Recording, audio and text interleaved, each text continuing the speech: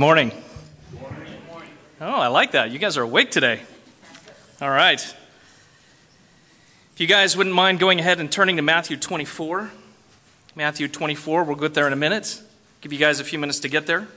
Well, welcome. I want to say a lot of new faces that I've had a chance to meet. Some of you haven't today, and we're always privileged that we have those who would come and join us. As many of you know, a lot of our men have been gone this weekend on a retreat. So as I look out, I see a lot of unfamiliar faces because a lot of the familiar faces are gone. So you guys stick out. No, and so it's good. Yes, no, it's good. And most of you are also familiar, but it's good to see new faces that the Lord just continues to bring people here. We trust that you'll be blessed today. We trust that you will find this to be a very much a family. We like to pride ourselves in, not pride ourselves, but we just love the fact that we consider ourselves to be a Calvary family, and we love one another, and I hope you feel welcome today. What a privilege it is to teach this week, as Rory and many of the men are away at a men's retreat in Corvallis, and Rory has the privilege of speaking there, and he sent me a text that I'm praying for you, bud, and I sent him one likewise, buddy. But what an honor for him to be able to speak, and I likewise consider it an honor every time that I have an opportunity to stand before my family and be able to deliver what I believe the Lord has laid upon my heart. But let's remember this week to continue to pray for these husbands and these fathers, that the seeds that were planted this weekend, the work that God is doing, and not just in the meetings themselves, but even those car rides over are so special. They're wonderful times of discussion and growth and discipleship. And then the opportunity to be there and to have an intensive time of just learning and truth delivered. Let's pray that those seeds this week will continue to bear much fruit, that will affect our families, that will affect our church, and as an effect that will reach out and it will span into our community. You know, I have to admit, this morning I'm struggling a little bit this morning. I just pray, Father, that you would speak to us today. And Lord, I feel confident because the words that I'm going to speak from today are your words. They're red letters in my Bible. And so, Lord, we know that the red letters that we read are truth. And God, I just struggle because I know the message that you've given me on my heart. And Lord, I just pray that you would help me and guide my thoughts, Lord, guide my words, that they would be your words, not mine. Lord, we thank you and we trust that you will speak to us today. In Jesus' name, amen. You know, so often, as it would be, we like to teach, especially in these special times. As you know, the Calvary Chapel model, we typically go through chapter by chapter, verse by verse, and we walk through the Scripture together. It's a beautiful thing. And there's a lot of opportunity there to just be able to look at the Scripture in context and in the moment, and that's a really, really powerful thing, and I'm so grateful for that. So these times when we're given opportunities to teach what I'll say outside of that, these special times, a lot of times it's easy for us to teach what's going on right in front of us, or what we're dealing with in our own life. And I confess there is some of that today. But it would be easy to stand up if that was the sole focus. It would be easy to stand up here and deliver a sermon to you specifically on trials and endurance. God knows we've had our share lately. And in my family, we've been walking through some uncertainties and some times that we've never faced before. So it would be natural to want to stand up here and preach on God's faithfulness and his sovereignty and other things. But today I'm going to preach on something that the Lord actually began to really lay on my heart about 5 years ago. And lately I've been feeling more and more compelled in obedience to this. The Lord shows us things during seasons, and he shows us things for a reason. And so I feel compelled to be obedient to the things that the Lord, I feel He's laid on my heart. So as I'm given opportunities to speak, if there's opportunities, there's going to be an opportunity for me to speak to you what I feel like the Lord has laid on my heart, both for this body, but also for the church. And that's not to say that what's happening right now isn't relevant to today's message, because it is. As I believe it's extremely relevant, and it's my hope that you will too. For those of you who were here in late October of last year, you may have heard me speak on what God is doing in our church and what God has done in my life over the past few years. Just for a quick synopsis, I spoke on 3 houses that we first lived in since we moved back to Prineville in July of 2008, basically about 7 years ago. And each one of those houses was symbolic. I don't know if you guys recall that, so I'll just go through them real briefly because it's just an important foundation to lay. You see, house 1 was the first house that we moved in when we got back here. And I referred to that as the house where I was broken. You know, it was a time of great trial. What we're going through right now pales in comparison. What we're going through right now is really more of something that God is bearing fruit in our heart and maybe calling us to do. But at that point, it was a time of walking through darkness. It was a time of walking through trial that was brought on by things that were going on in my life and in our life. And so that was the house where the Lord broke me. He finally got me to that place where He could work and deal with the issues that were going on inside of me. I'm so thankful for that time. House number 2 I like to refer to as the house where I was redeemed. It was another special time, and those of you who have been around for this year's prayer and fasting, it's something we do now every year, and it's bore much fruit in this body. And it was during a time of prayer and fasting that the Lord began to work some things in me that had never happened before. Most specifically, and many of you who've maybe heard a little bit of my testimony and my story, that was a time where the Lord began to deliver me and to bring me through some of the sin and the patterns that had been so deeply rooted in my life for so long, and He began to bring deliverance. It was an incredible time, one I will never forget, and one to which I'm eternally grateful to Him for. And then house number 3 I like to refer to as the house I was awakened. And what's interesting, it would be important to mention that all 3 of these homes, it was an interesting sequence of events. In the first 2 homes we were in, the owners of those homes had lost them at some point during our tenure of renting them to the bank, and so both of the times we had to move out. So in each one we were barely there for a few months. In one case, almost a year. But it was a powerful time of the Lord's work in my life. But house number 3, which ironically was also the first one that we moved into that was the most stable, was also the house in which I like to say I was awakened. It was a time of incredible work in my life, the Holy Spirit moving in ways I'd never had Him move in my life personally like that before. You see, for much of my life, I'd watched others, I had seen God at work, I had heard stories of God doing things in others' lives, and I had largely looked at mine and said, "Oh, that would be nice, Lord. I'd love for you to do that in me." But it was also a time where the Lord began to awaken in me a hunger for the Word. So another one of these prayer and fasting seasons came along, and the Lord began to ignite in my heart a hunger for His Word. And it grew and it manifested and it became more than just a hunger for His Word. It was a craving. It was something I couldn't satisfy with anything else. Nothing that the world could offer me was as satisfying as the Word of God, and to feed on that was like eating bread. It was actually like eating steak. It was filling, and it was delightful, and it was necessary. My body needed it. My spirit needed it as much as my body needed food. And really, today's message is born out of a continuation of that story. It is born out of that awakening that God has brought to my life.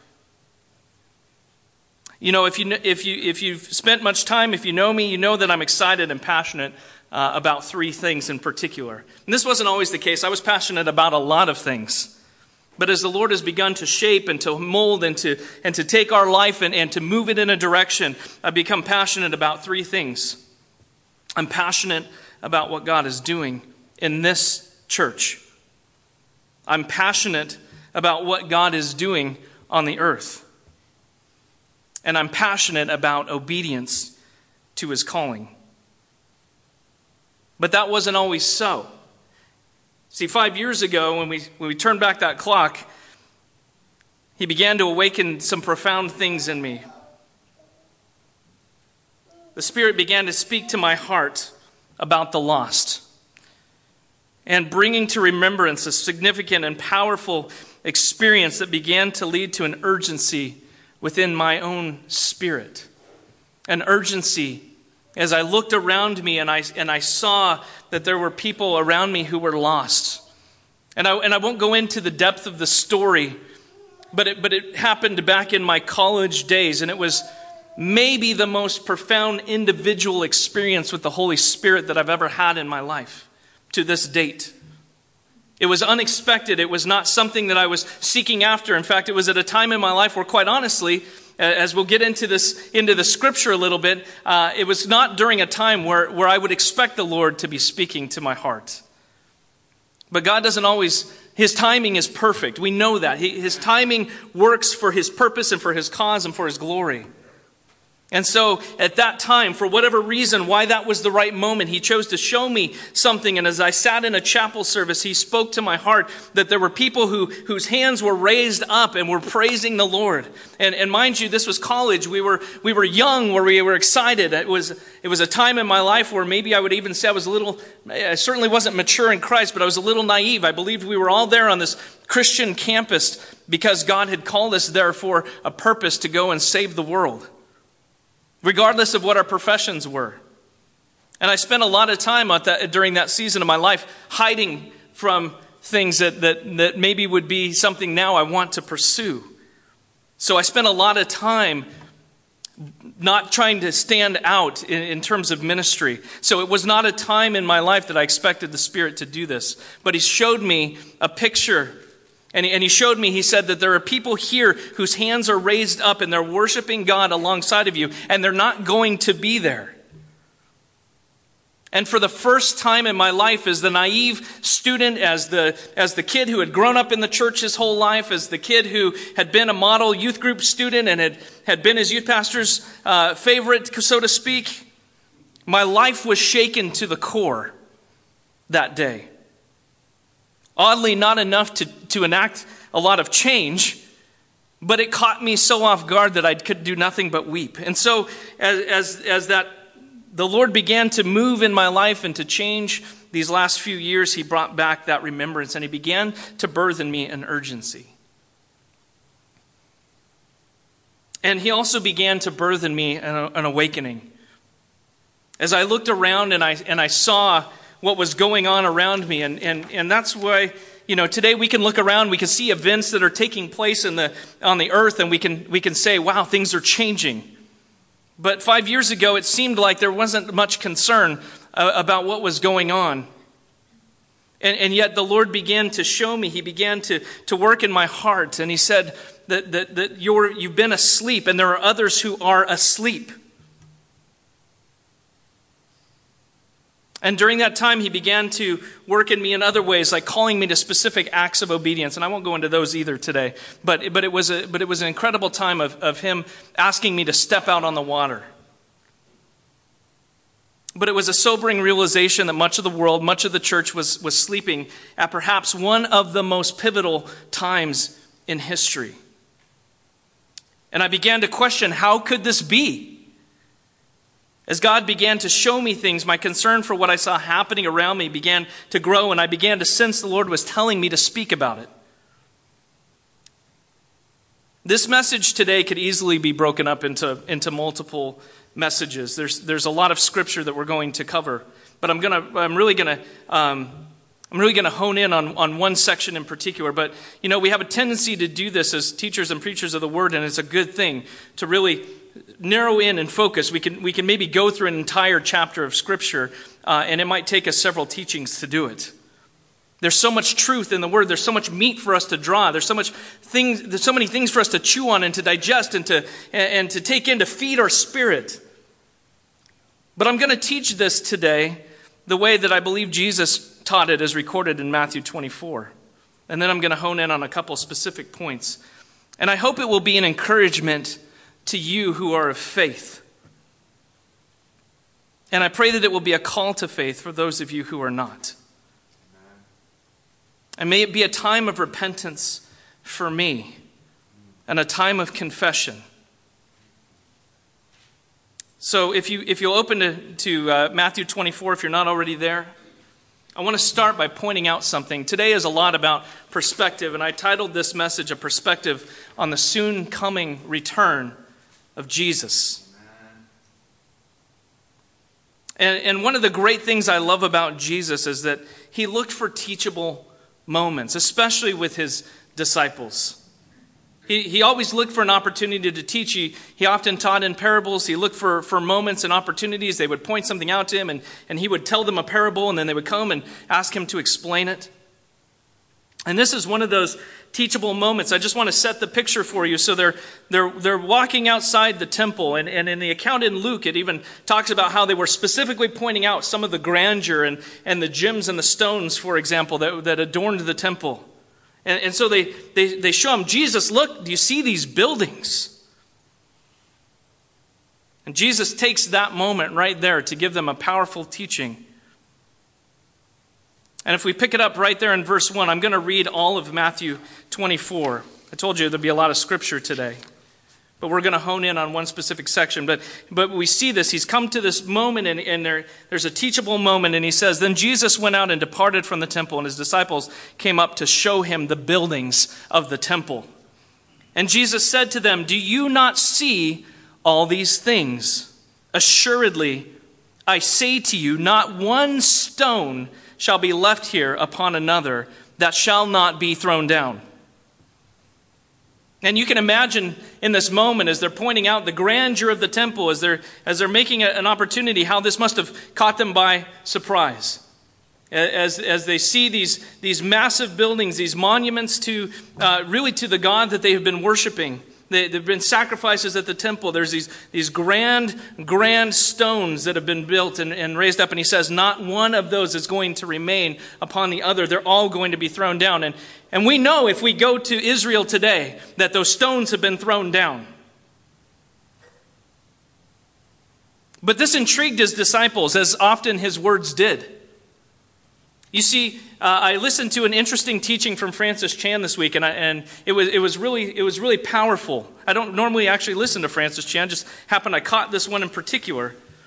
But it spoke to me because it talked about how when Jesus talked about the fertile soil, the disciples always came up to him and asked him about that. Jesus, what did you mean? He says, see, you're the fertile soil because you're coming to me. You understand. All these people, they don't understand. I'm speaking to them and they don't have eyes to see and they don't have ears to hear. But you have ears to hear. You come to me. And so he explains to them what's going on. So we see this as a recurring pattern with the disciples. It says, now as he sat on the Mount of Olives, the disciples came to him privately saying, tell us, when will these things be? And what will be the sign of your coming and of the end of the age? And Jesus answered and said to them, take heed that no one deceives you, for many will come in my name, saying, I am the Christ, and will deceive many, and you will hear of wars and rumors of wars. See that you are not troubled. For all these things must come to pass, but the end is not yet. For nation will rise against nation and kingdom against kingdom. And there will be famines, pestilences, and earthquakes in various places. All these are the beginning of sorrows. Then they will deliver you up to tribulation and kill you, and you will be hated by all nations for my name's sake. And then many will be offended, will betray one another, will hate one another. Sound familiar? Then many false prophets will rise and deceive many, and because lawlessness will abound, the love of many will grow cold. But he who endures to the end shall be saved, and this gospel of the kingdom will be preached in all the world as a witness to all nations, and then the end will come. Therefore, when you see the abomination of desolation spoken of by Daniel the prophet standing in the holy place, whoever reads, let him understand. Then let those who are in Judea flee to the mountains. Let him who is on the housetop not go down to take anything out of his house, and let him who is in the field not go back to get his clothes. But woe to those who are pregnant and those who are nursing babies in those days. And pray that your flight may not be in winter or on the Sabbath, for then there will be a great tribulation, such as has not been seen since the beginning of the world until this time, no, nor ever shall be. And unless those days were shortened, no flesh would be saved, but for the elect's sake those days will be shortened. Then if anyone says to you, look, here is the Christ, or there, do not believe it. For false Christs and false prophets will rise and show great signs and wonders to deceive, if possible, even the elect. See, I have told you beforehand. Therefore, if they say to you, look, he is in the desert, do not go out. Or look, he is in the inner rooms, do not believe it. For as the lightning comes from the east and flashes to the west, so also will the coming of the Son of Man be. For wherever the carcass is, there the eagles will be gathered together. Immediately after the tribulation of those days, the sun will be darkened, and the moon will not give its light. The stars will fall from heaven, and the powers of the heavens will be shaken. Then the sign of the Son of Man will appear in heaven, and then all the tribes of the earth will mourn, and they will see the Son of Man coming on the clouds of heaven with power and great glory. And he will send his angels with a great sound of a trumpet, and they will gather together his elect from the four winds, from one end of heaven to the other. Verse 32, now learn this from the fig tree. When its branch has already become tender and puts forth leaves, you know that summer is near. So you also, when you see all these things, know that it is near, at the doors. Assuredly, I say to you, this generation will by no means pass away till these things take place. Heaven and earth will pass away, but my words will by no means pass away. And here's where I want you to pay special attention. You see, Jesus has just given them something pretty incredible.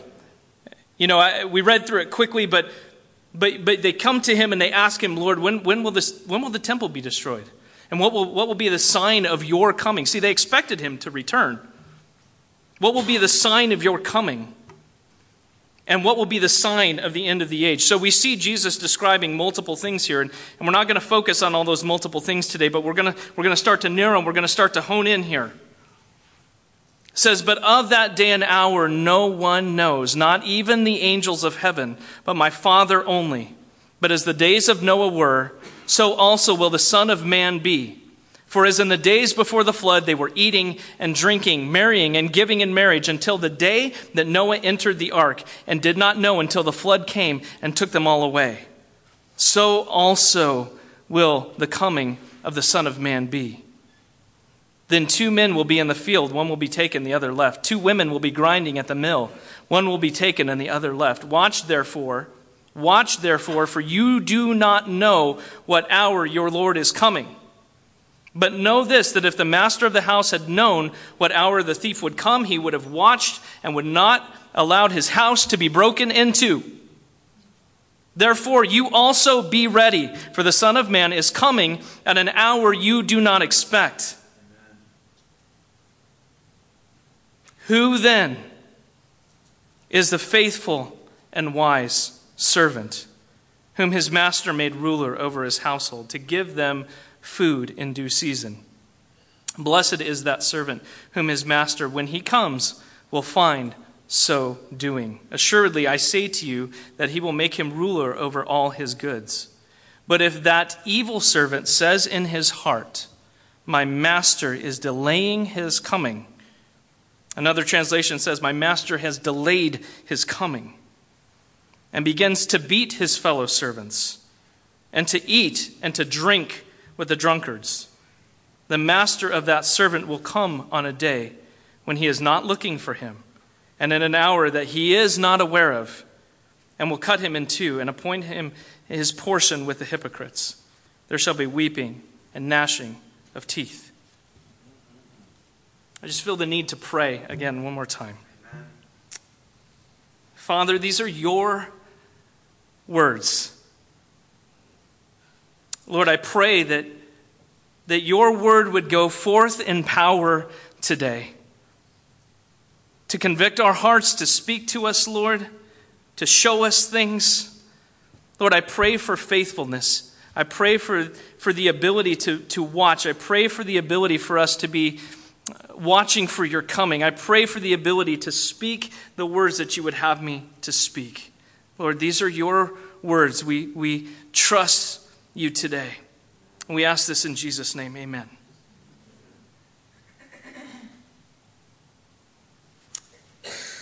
You know, Jesus gives us in this passage an incredible truth. And this is what the Lord began to speak to my heart. There's a lot of things that we do in our Christian walk. It's quite, and these are not bad things. We like to study, we like to read, we like to learn, we want to grow. We read books, we seek out knowledge. We want to increase our understanding of the Lord. And those are good things, but he gives us a really powerful truth right here that I believe is specific, and I believe it's something that we need to pay attention to today. And it has to do with the faithful servant and the evil servant. And today my goal is not really to talk about times and dates. When is the Lord coming back? It's easy to look around at what's happening in our culture right now. It's easy to see what's going on, and it elicits a lot of responses from us. For me, it was very easy. It was a temptation this week to be discouraged. As we see our nation moving in a direction, we see things changing before our eyes. It's easy to want to speak just to those things, or it's easy to want to label that and say, we're in the end times, we're in the last days. And while I believe that much of that is true, that's not really the point of what I want to bring to you today. You see, because for 2,000 years, people have been talking about the return of Jesus. For 2,000 years, they've been looking at what's going on around them, and they've been seeing things. Now, I want to bring to you a compelling picture today that shows you that I believe we're living in unprecedented times. But that's not the point. That's not what Jesus is saying here. He does admonish his disciples to look. He says, you can see the seasons. You can look around. You can see what's happening. And you can know that it's drawing near. You can know that the time of your redemption is coming. When Jesus paralleled this story in Luke, he actually talked about how, when we see these things happening, not to be distressed, not to be concerned, but to lift up our heads, for our redemption is near. For the believer, these are not things to be feared. These are simply signs. But there's a deeper thing, a deeper truth here that I want to pull out today. And this perspective, that I want to talk about that, because perspective is really key for a lot of things. The perspective that we're talking about is the soon return of Jesus. Perspective is often defined as a particular attitude, an attitude towards something, or a way of regarding something, a point of view, an outlook, a frame of mind. That's how we would define a perspective. And Jesus is giving us here not just a perspective, but he's giving us a very powerful tool. And I think we need to avail ourselves of this. And in fact, I would make the argument that has been the lack of availing ourselves of this tool that has actually led us in many of the directions that we see. When we talk about a church that's asleep, or we talk about people who have lost their way, who have turned their back on God, there's something here that the Lord is showing us that is so powerful and so simple. We often try to make things so complicated, but Jesus boils it down to this. He says, the faithful servant, the one who is watching for his return. This perspective that I'm talking about is, we could call it a doctrine of the imminent return of Christ. You see, it's keeping that focus, it's keeping that perspective. And as we look at these two examples, we're going to contrast them briefly. But Jesus takes this example and he boils it down to where he gives us a picture of a faithful servant, and then he gives us a picture of an unfaithful, or as he terms it in here, a wicked servant. And it would be interesting, this idea of watching. In 1 Thessalonians, Paul talks about, now brothers and sisters, about the times and dates. We need not write you, for you know very well that the day of the Lord will come like a thief in the night. While people are saying peace and safety, destruction will come on them suddenly as labor pains on a pregnant woman. But you, brothers and sisters, are not in darkness. So this day should surprise you like a thief. You are children of the light and children of the day. We do not belong to the night or the darkness. So let us not be like others who are asleep, but let us be awake and sober. You see, we see this picture throughout Scripture. This is Paul. So we have Jesus saying watch. We have Paul saying watch. We have Peter who says also to watch. In 1 Peter 4, he says, therefore, since Christ suffered for us in the flesh, arm yourselves also with the same mind. For he who has suffered in the flesh has ceased from sin. He no longer should live the rest of his time in the flesh for the lust of men, but for the will of God. For we have spent enough of our past lifetime doing the will of the Gentiles, when we walked in lewdness, lust, drunkenness, revelries, drinking parties, and abominable idolatries. In regard to these, they think it strange that you do not run with them in the same flood of dissipation, speaking evil of you. They will give an account to him who is ready to judge the living and the dead. And he goes on, I'm going to skip down, he says, but the end of all things is at hand. Therefore be serious and watchful in your prayers. And above all things have fervent love for one another, for love will cover a multitude of sins. You see, there's this theme of being watchful. There's this theme. Jesus talks about it multiple times. Paul talks about it. Peter talks about it. And as I began to read, the Lord just began to illuminate this in my heart. A lot of the things that we walk through, a lot of the trouble that we walk through, I believe can be traced back to this idea that Satan has from the beginning been planting this seed in our minds that causes us to doubt, or in a practical sense, to live out a doubt of the imminent return of Jesus Christ. So it's not really about setting dates, it's about watching. It's not just about watching what's going along so that you can know when he's going to return. It's much bigger than that. It would be a disservice if we just talked about watching the events that are going on around us. It would be a disservice if we just mentioned this as watching world events. He's talking about keeping watch over your very mind and your very heart and your soul. He's talking about abiding in Christ. So let's take a look. Let's break this down for a moment, these perspectives.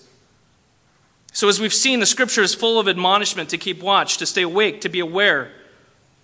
And I believe Jesus is laying out an incredibly important truth that the apostles both reinforce in several places throughout the gospel. This doctrine of his imminent return. So we look first at the faithful servant. Who then is the faithful and wise servant who the master made ruler over his household to give them food in due season? Blessed is that servant whom his master, when he comes, will find so doing. Assuredly, I say to you that he will make him ruler over all his goods. So what do we see? What are some of the things that we can draw from this faithful servant? I would think one of the most important, and I'm just going to mention it right from the get-go, is that the servant is feeding on Christ. Amen. You see, when we come to him, he says, I am the bread of life. He who comes to me will never hunger. He who drinks from me will never thirst. And I can draw this back to that parallel I was sharing with you about my life and about this awakening that began to happen. And so as the Lord began to draw me to him, as he began to give me this hunger for his word, and this was not something I'd known before. You see, I grew up in the church. I grew up, as I mentioned, in youth group and always being a part of what was going on. But I never had a love for the word. And as the Lord began to birth that in me, it began to change my life. And he says, he who comes and drinks from me will never thirst. You see, this faithful servant, he comes hungry and he comes thirsty. Do you ever go through those seasons of coming to church and you're just walking through the motions? You're just coming. You're just being, you're doing what you know you're supposed to do or what you believe you're supposed to do. But that's not the faithful servant. The faithful servant is coming hungry, and he's coming thirsty, and he's feasting on Christ.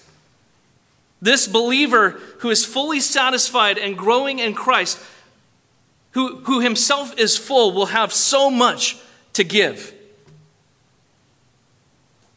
You see, life begets life. If you feed on life, you will have life to give. It's a simple idea. It's a simple truth. Why we complicate it, I'm not sure. But Paul goes on to say, if you sow to the Spirit, you'll reap life. If you sow to the flesh, you'll reap corruption. He says, don't be deceived. This is a simple equation. Life begets life. So this faithful servant is feeding on Christ, because if he's going to be faithful in giving food to those who he's ministering to, then he himself has to be full. So this believer who is fully satisfied and growing in Christ, he'll have much to give.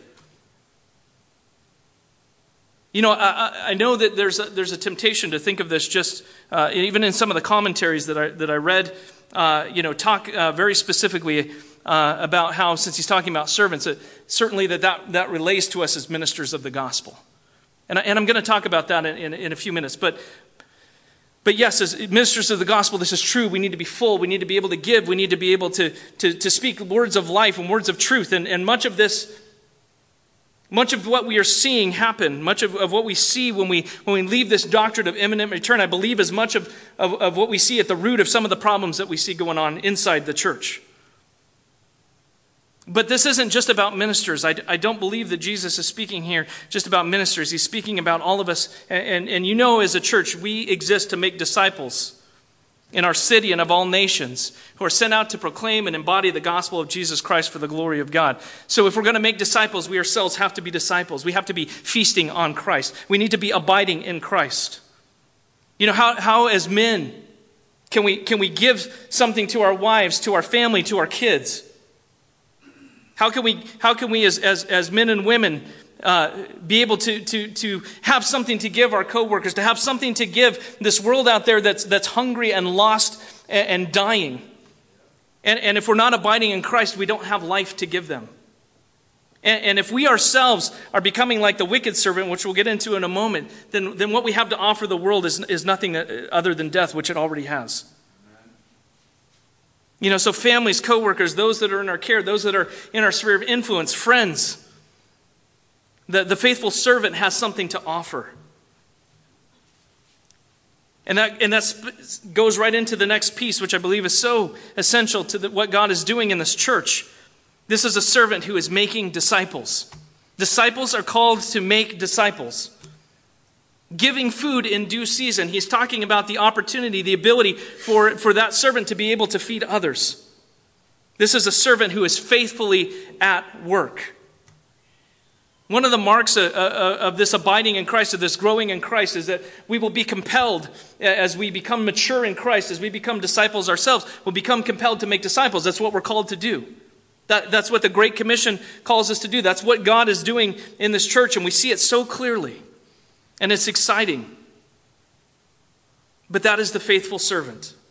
So this perspective of the one who is keeping watch, who is abiding in Christ. But just a couple verses later, and I want you to pay close attention to this. It says, "But if that evil servant says in his heart, 'My master is delaying his coming,' and begins to beat his fellow servants and to eat and drink with the drunkards, the master of that servant will come on a day when he is not looking for him, and at an hour that he is not aware of, and will cut him into two and appoint him with his portion with the hypocrites. There shall be weeping and gnashing of teeth." But we see this unfaithful servant, and the first thing that I want to draw out from this is that I believe, and many agree, that this is actually the same man that Jesus is talking about in this parable. He's not talking about two different servants here.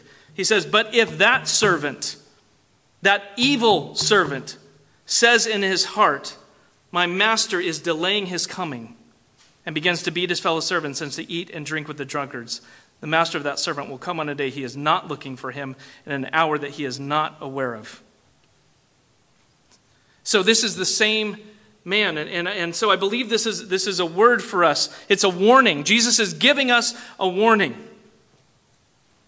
He's saying, and it's very clear here, it's a very simple idea. that if you lose sight, what is this guilty servant, this evil servant guilty of? It says that he simply took his eyes off of Christ and the return of Christ. And you see, when that happens, all sorts of evil suddenly becomes open wide to us. Because that's in our nature. That's what this man is guilty of. That's the first thing he does. It happens in his mind. This isn't even necessarily something he verbally speaks out. It's something that enters his heart. It's a thought that enters his mind. And I want you to pay attention. This is a believer. He calls him Lord. He would not call him this if he never believed. The illustration of the parable here is showing us about somebody who calls him Lord, but he loses sight. The enemy, the evil one, comes in and sows a seed.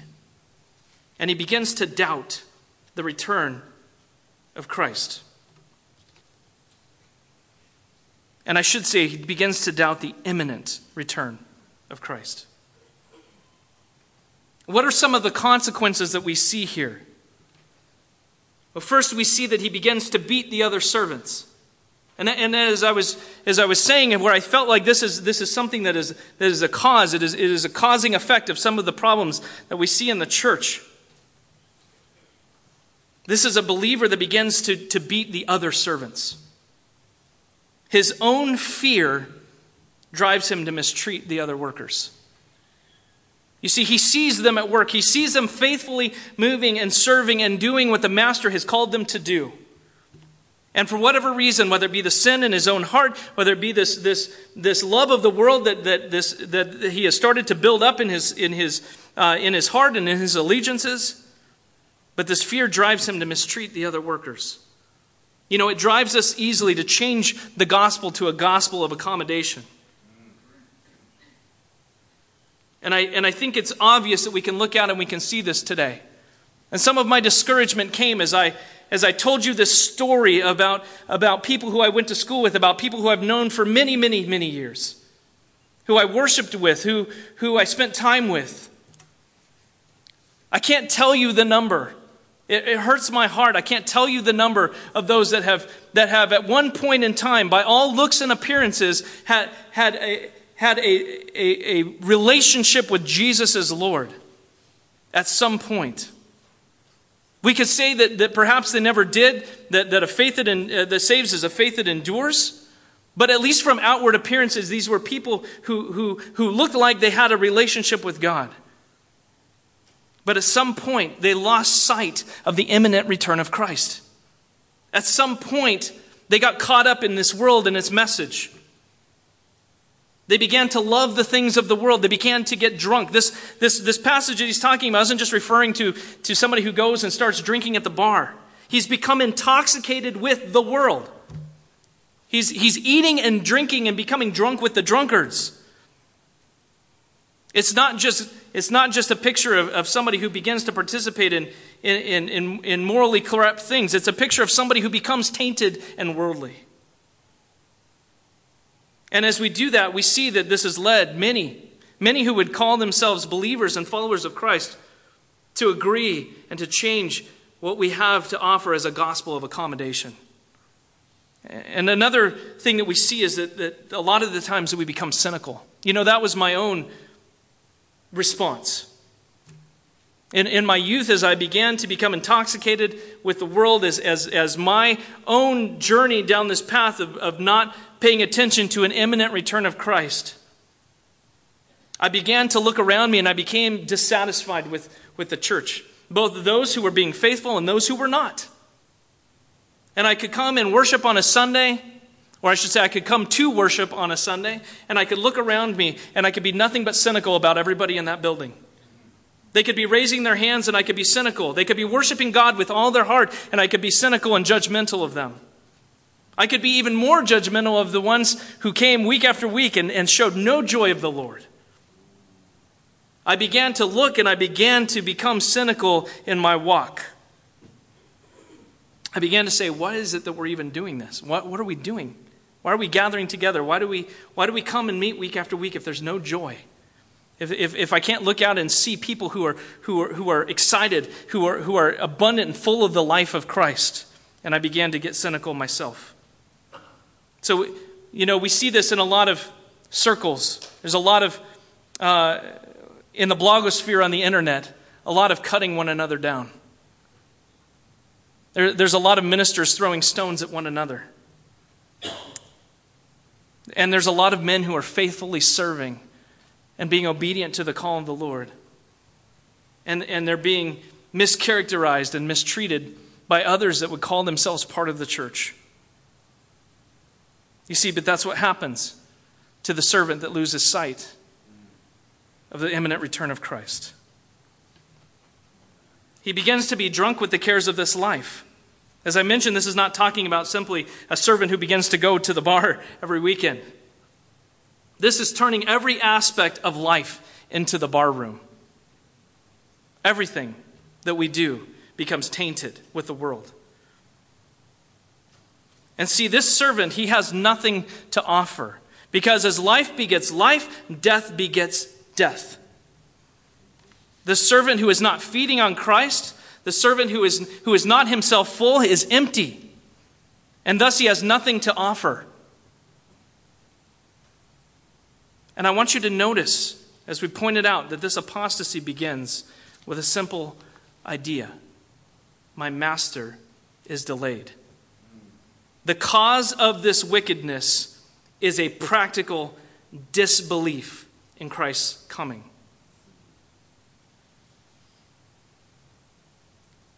You see, our belief, what we really believe in our heart of hearts, what we really convicts us, what really drives us, and what we really, really, truly believe will influence how we respond. It will inform how we live. So this may not be, we could have a knowledge of Scripture. We can have a knowledge and a doctrine that we hold to about end times. We can have a doctrine that we hold to about when we think the Lord is coming back. We could even hold a doctrine that says that we believe that He is coming soon. But a real belief that captures our heart and our soul and leads us to something that is more than just a mental assent. That is what the faithful servant who is looking for the imminent return of Christ is doing. He's feasting and abiding in the Lord.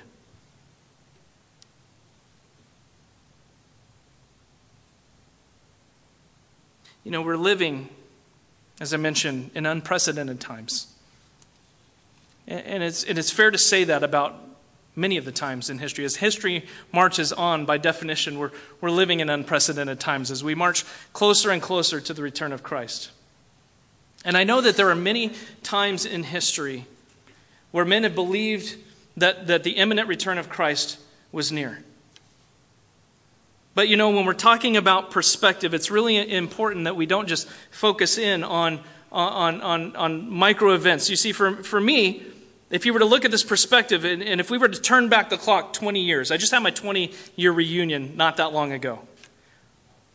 And if you were to turn back the clock 20 years to that 18-year-old that was graduating from high school, going to college, if you were to explain to me, if you could see into the future 20 years, and you could tell me what life would be like right now, I don't think I would have believed you at that time.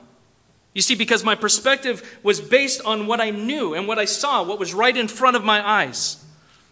And at that particular point in time, it was a very exciting time. The communists, were losing. We were winning. The wall came down. Mr. Gorbachev, bring that wall down. Many of you guys remember that. Democracy was running rampant. And those of you who have only known me for a short time, you might take me for not being an optimist, but I want to assure you I am. I've always been. My wife can attest to that. In my heart, I have always believed that there was opportunities for us to impact our culture, for us to change the world, for us to make a difference, for us to turn this ship around. I've always believed that. But in later years, I've also had my viewpoint conform to the Word of God, which says there are things that are to come, and they are to happen, and they're part of God's timeline. And I understand that as well. But if you were to ask me then, as the young, optimistic 18-year-old student, people were making more money. There was an excitement about what was happening around the world. Suddenly for years and years, we'd been under this iron curtain that began to fall, and it looked like the light was dawning. And because I was not rooted deeply in the Word, because I was not familiar with the gospel the way that I should be, because I didn't have a love for the Word, that was the exact moment in time. I can remember having the thought, the Lord isn't going to return in my lifetime. He's not going to return in my lifetime. You see, and that is the message that the enemy would love to come and plant in each one of our minds. Because what happens when that happens? What happens when that thought? We see what happens here. Jesus gives us the example, and that's exactly what happened to me. I became intoxicated with the world. There's this lie that happens in that moment. It says, I have time. We have time. It's okay. Don't worry about it. Things are good. You'll have time to take care of that. You'll have time to do those things. And that was what I began to do. And so that led me down a path of many years of self-seeking.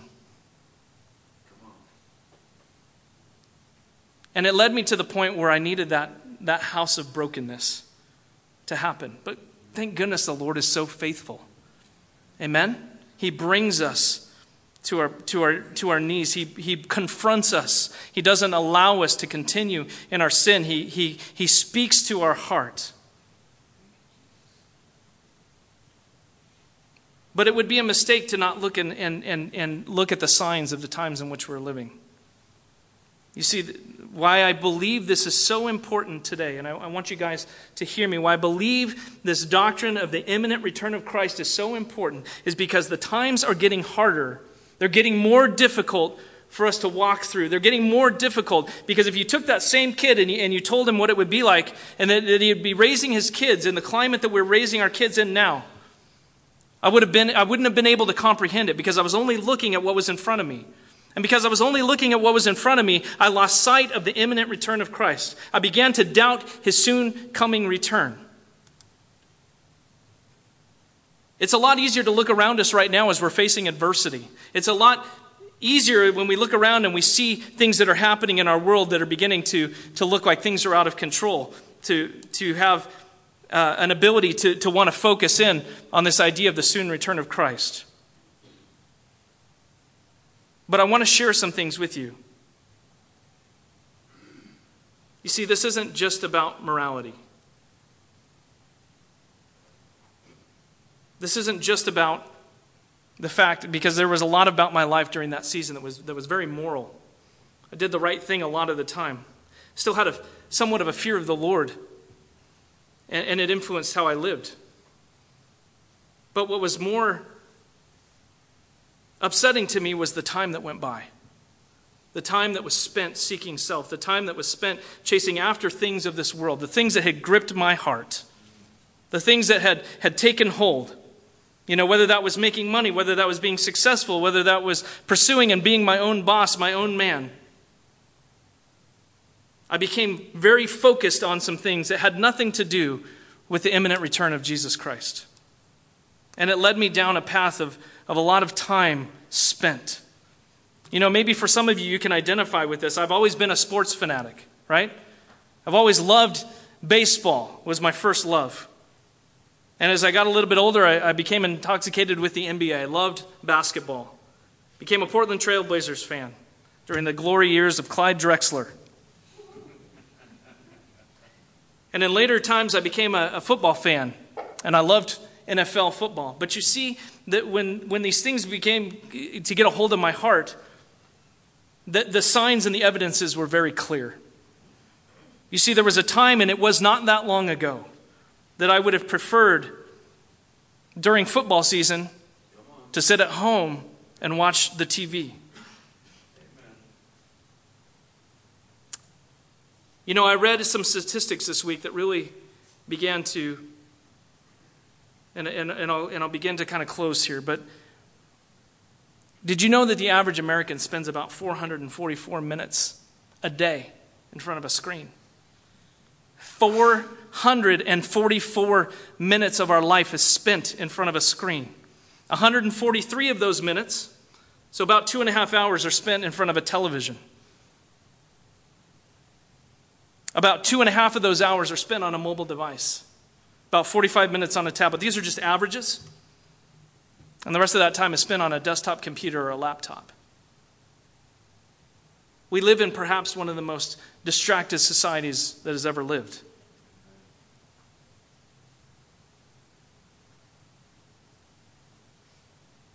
But you know, as the Lord began to awaken me and he began to see and this idea of being asleep, you see, it's not just about morality. It's about what we do. It's about how we live. It's about how we spend our time. It's about the resources that God has given us.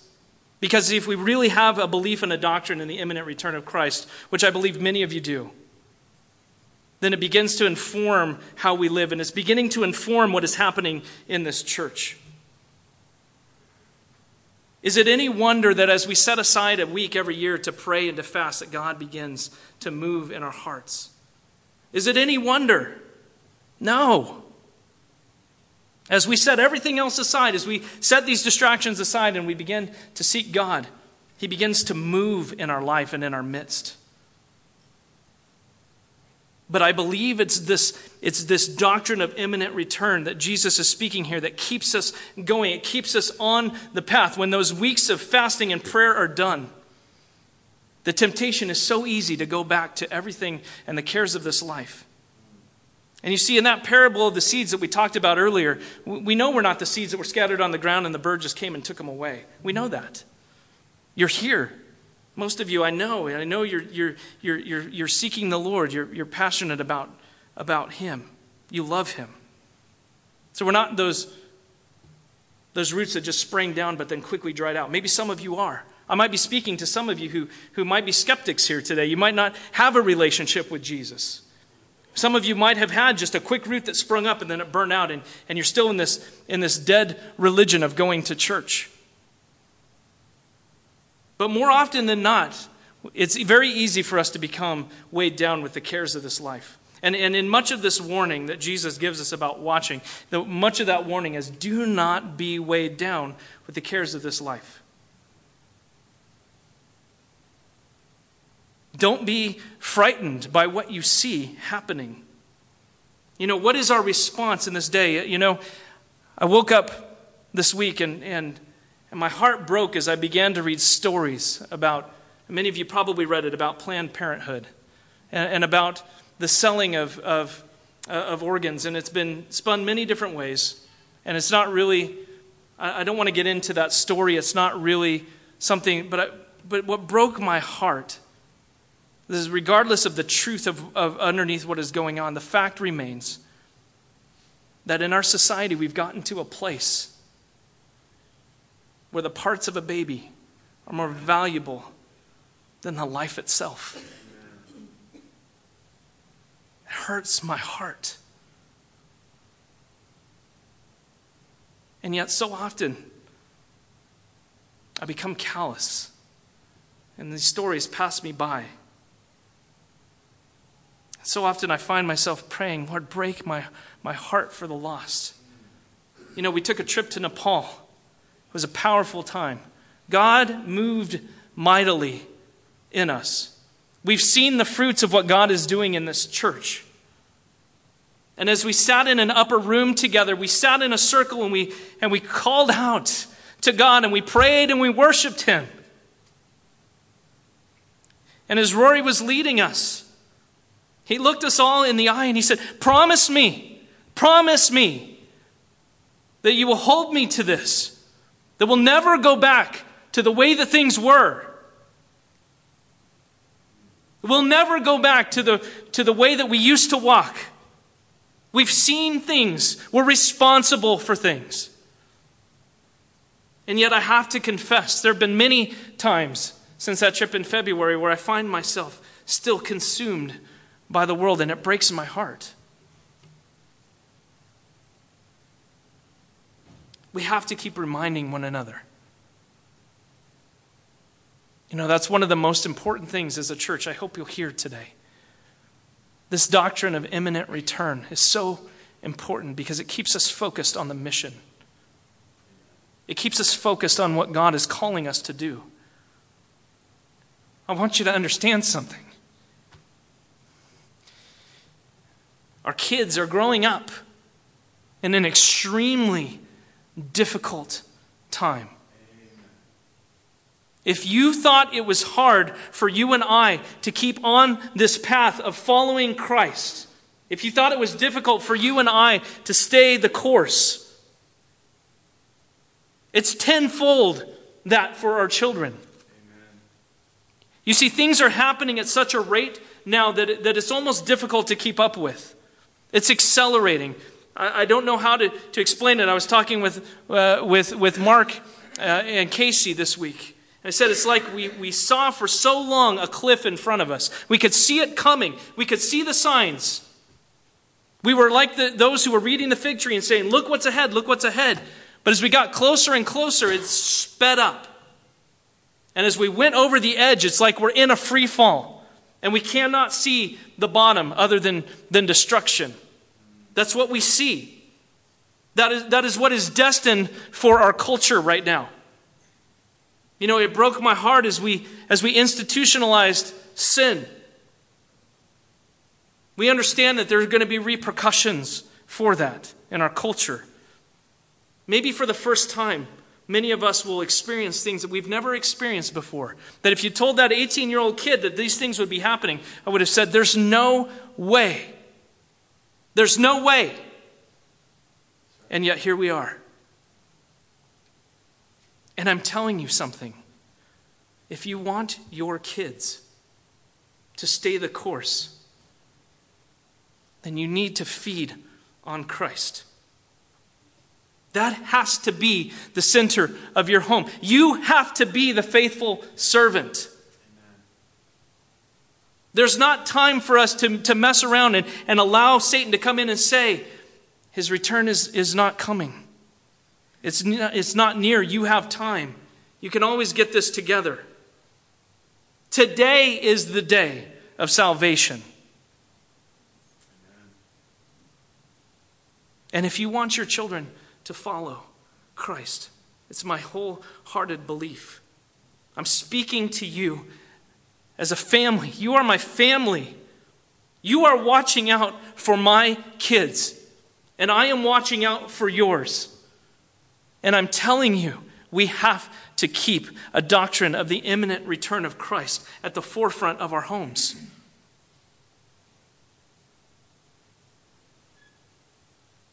It's something that we should be talking about on a regular basis with our kids. We should not be afraid to embrace with them what is happening in our culture and to speak with them about what is happening. I mentioned before that we're living in unprecedented times, and I know we've been here a while, so I'm going to wrap this up. But I want you to understand something, because perspective is really important. And I'm not doing this because I want to give you a sense that it is at the doorstep, because the Lord tells us already we are to live as if it is at the doorstep. But so easy is it for us to be trapped by what is happening and the messaging of our culture. So easy is it for us to have our minds distracted and taken askew. And because I didn't have that perspective as an 18-year-old kid, because I was only looking at what was in front of me, I wanted to spend a moment today, and I want to talk to you about why I believe that we are close to the return of Christ. This is just one perspective.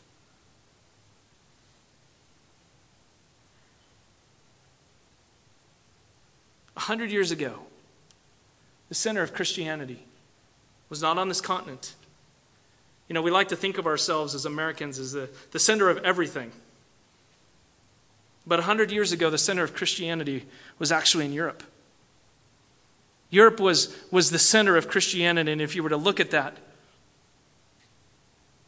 you would see that the majority of those who would identify as Christ, the majority of where the gospel had been preached was largely the European continent. The gospel had begun to spread to South America, had begun to spread to North America, but it was largely in Europe. That was the center, if you will, of Christianity. That was just over 100 years ago.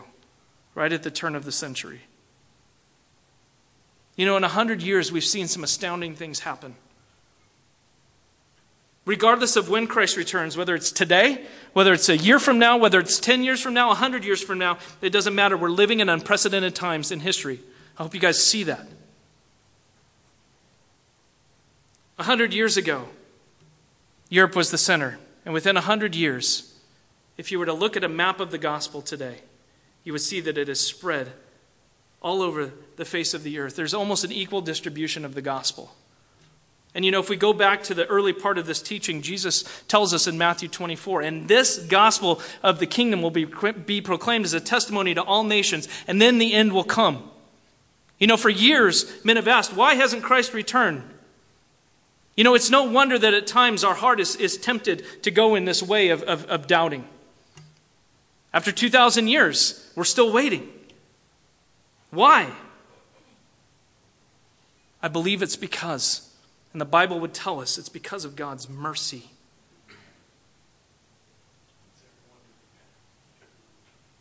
You know, Peter tells us that the scoffers would come, and this was part of that beating of the servants. He said scoffers would come, say, where is this coming? You know, that has led to all kinds of theologies. We won't get into them today. It's led to all kinds of directions and theologies and infighting within the church. But Peter says, know this. Scoffers will come in the last days, saying, since the beginning of time, things have continued on as they were. He says, but know this, with the Lord, the 1,000 days is as a year, years as 1,000 days. Or 1,000 days is as 1,000 years is as a, you know what I'm saying. A day is 1,000 years, 1,000 years is a day. He says this. And he says, but know this. The Lord will come. He is not slow in returning, except that he wishes that none should perish, but all would come to repentance. That's a pretty powerful thing. Oh, I have it right here. I should have just read it to you. Should remember the predictions of the holy prophets and the commandment of the Lord, Savior through your apostles, knowing that, first of all, scoffers will come in the last days with scoffing, following their own sinful desires. You see, this isn't about just a misunderstanding. This is also rooted in the fact that we're made of the flesh, and that there are some who want to follow the flesh, and that there's a temptation. We see it. We see churches that are going the way of the world. You see, we're living in a time where lines are being drawn. It's going to be more difficult than ever to stay on this line and those that are going to follow Christ and those that are going to follow the world. That's the time that we're living in. He says, for they deliberately overlook this fact that the heavens existed long ago and the earth was formed out of water and through water by the word of God, and that by means of these the world then that existed was deluged with water and perished.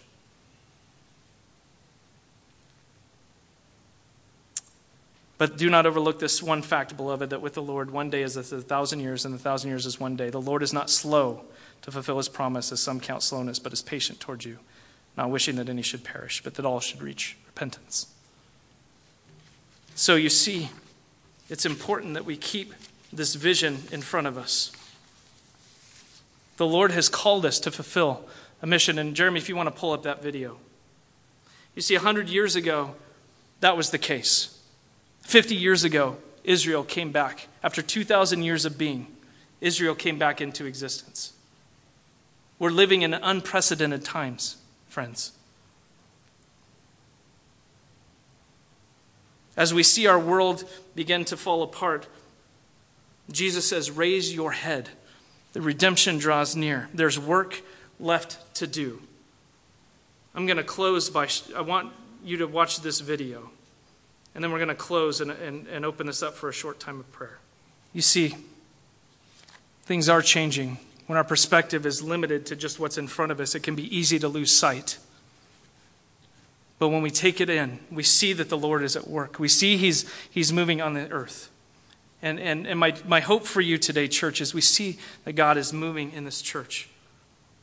And for us to weather this storm, for us to keep focused on the task of what God has called us to, we have to heed the words of Jesus. Amen. May we continue to have a doctrine of the imminent return of Jesus. May that drive what we do.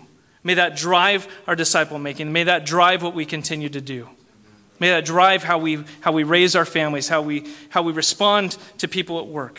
Because if that takes hold of our heart, I guarantee it will continue to influence this church. It will continue to influence our families and our lives and how we live. Let's pray.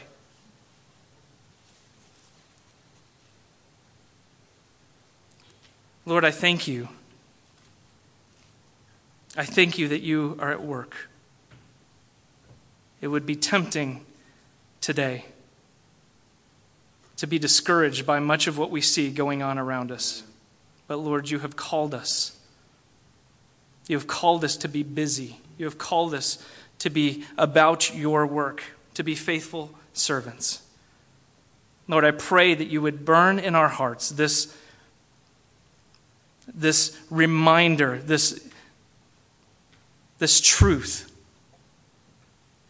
that you are coming again and that you are coming soon. May we never begin to question that, Lord. And although we know no dates, we know not the hour that you return, we believe and we hold true to the same thing that your original disciples and apostles believed, which is that you are coming soon. Hallelujah. Lord, I don't know how you would have us to respond today. We've been here a long time, Lord. I know that. But I sense in my heart, I know that there are many of us, Lord, who need to respond in some way. That we wouldn't leave here unchanged, that we wouldn't leave here and go simply back to our lives and the things that are right in front of us and the cares of this life. And Lord, I just want to make an opportunity. Lord, maybe there are some who have entered here today and you've never, ever surrendered your life to Jesus. You're a skeptic. You're walking your own path. I want you to understand today that you can never again say that you haven't heard the truth of Jesus and his return. He has loved you enough to bring you to here today. He's loved you enough to bring you to hear his gospel. And something happens when the word goes forth. It either hardens us or it breaks us. And Lord, I pray that today we would be broken before you. Lord, for some of us, perhaps this is just a need to bow our knee, to repent. Maybe we don't understand what it means to have a hunger for your word. Maybe we don't understand what it means to abide in Christ, but today the Holy Spirit is speaking to our hearts and he's moving us. He's moving us out of our comfort zone. He's moving us into a place of further relationship with him. Lord, I just want to make available an opportunity to pray, to respond to what you're doing, to respond to the Holy Spirit calling on our hearts. Maybe for some of you as fathers, as husbands, you realize that there are things in your life that have been affected by not abiding in Christ. Maybe for some of you who are students, you've never really had the opportunity to live outside of a faith that was other than your parents'. It's not your own. You believe in Jesus, but you've not experienced relationship to him on a deeper level. I don't know what that looks like today. But Father, we just bow our hearts before you. We honor you as the soon coming King. And if that's you today, I pray, Lord, that you would gather our hearts. You would bow our knees.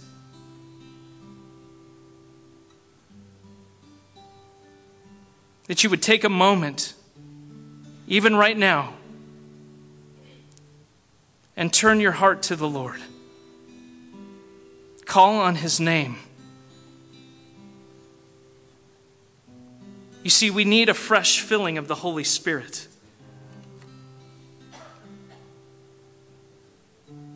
Jesus teaches us in Matthew and in Luke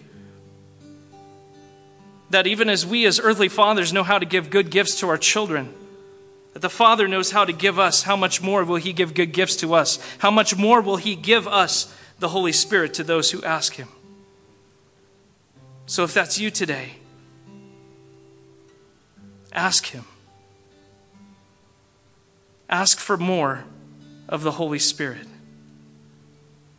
Father, I pray that you would shape my heart as a father, as a husband, as someone who is out working in the world, that I would have something to offer and something to give. Lord, I confess that there are many times where it's been easy to run back and be choked out by the cares of this life. But Lord, I bow my heart before you today. And I thank you that you're so faithful to us. That you're faithful to bring us back to this place of first love with you. And for many of us, that's just what we need. It's just an opportunity to come back and return to the first love. We've forsaken our first love. We've forgotten our first love. We've allowed other things in this world, other things in our life to take its place. To take your place, the rightful place you have as the King of our hearts. We've given our time, we've given our energies, we've given our efforts and the resources that you've given us to use for your kingdom. And so often we've taken that and we've squandered it, or we've spent it on ourselves. And Lord, I know it's not wrong for us to enjoy your creation and the things that you've given us. But Lord, may we be so balanced. May we be focused. May this doctrine of your soon return burn an urgency in our hearts to be about doing your work. May you continue to birth that in this church. The work that you are doing, I pray you'll be faithful to complete it.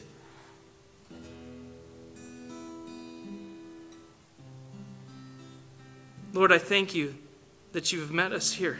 Lord, and I don't know if I've communicated everything the way that I've wanted to communicate it today. But I trust in your word. It is truth and it is life. And I pray that we will leave here and we will never be the same. In Jesus' name, amen. As we sing.